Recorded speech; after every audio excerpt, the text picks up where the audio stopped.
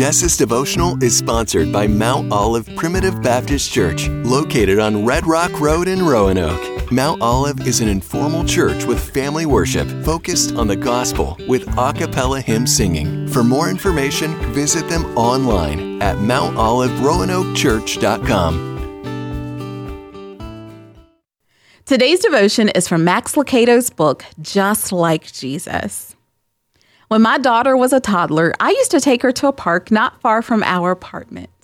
One day, as she was playing in a sandbox, an ice cream salesman approached us.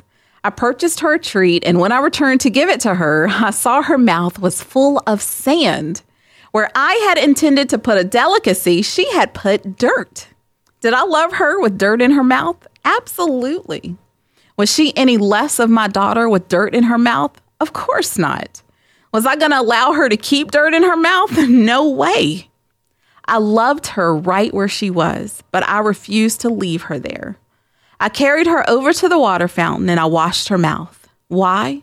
Because I love her. God does the same for us. He holds us over the fountain. Spit out the dirt, honey, our Father urges. I've got something better for you. And so he cleanses us of filth, immortality, dishonesty, prejudice, bitterness, greed. We don't enjoy the cleansing. Sometimes we even opt for the dirt over the ice cream.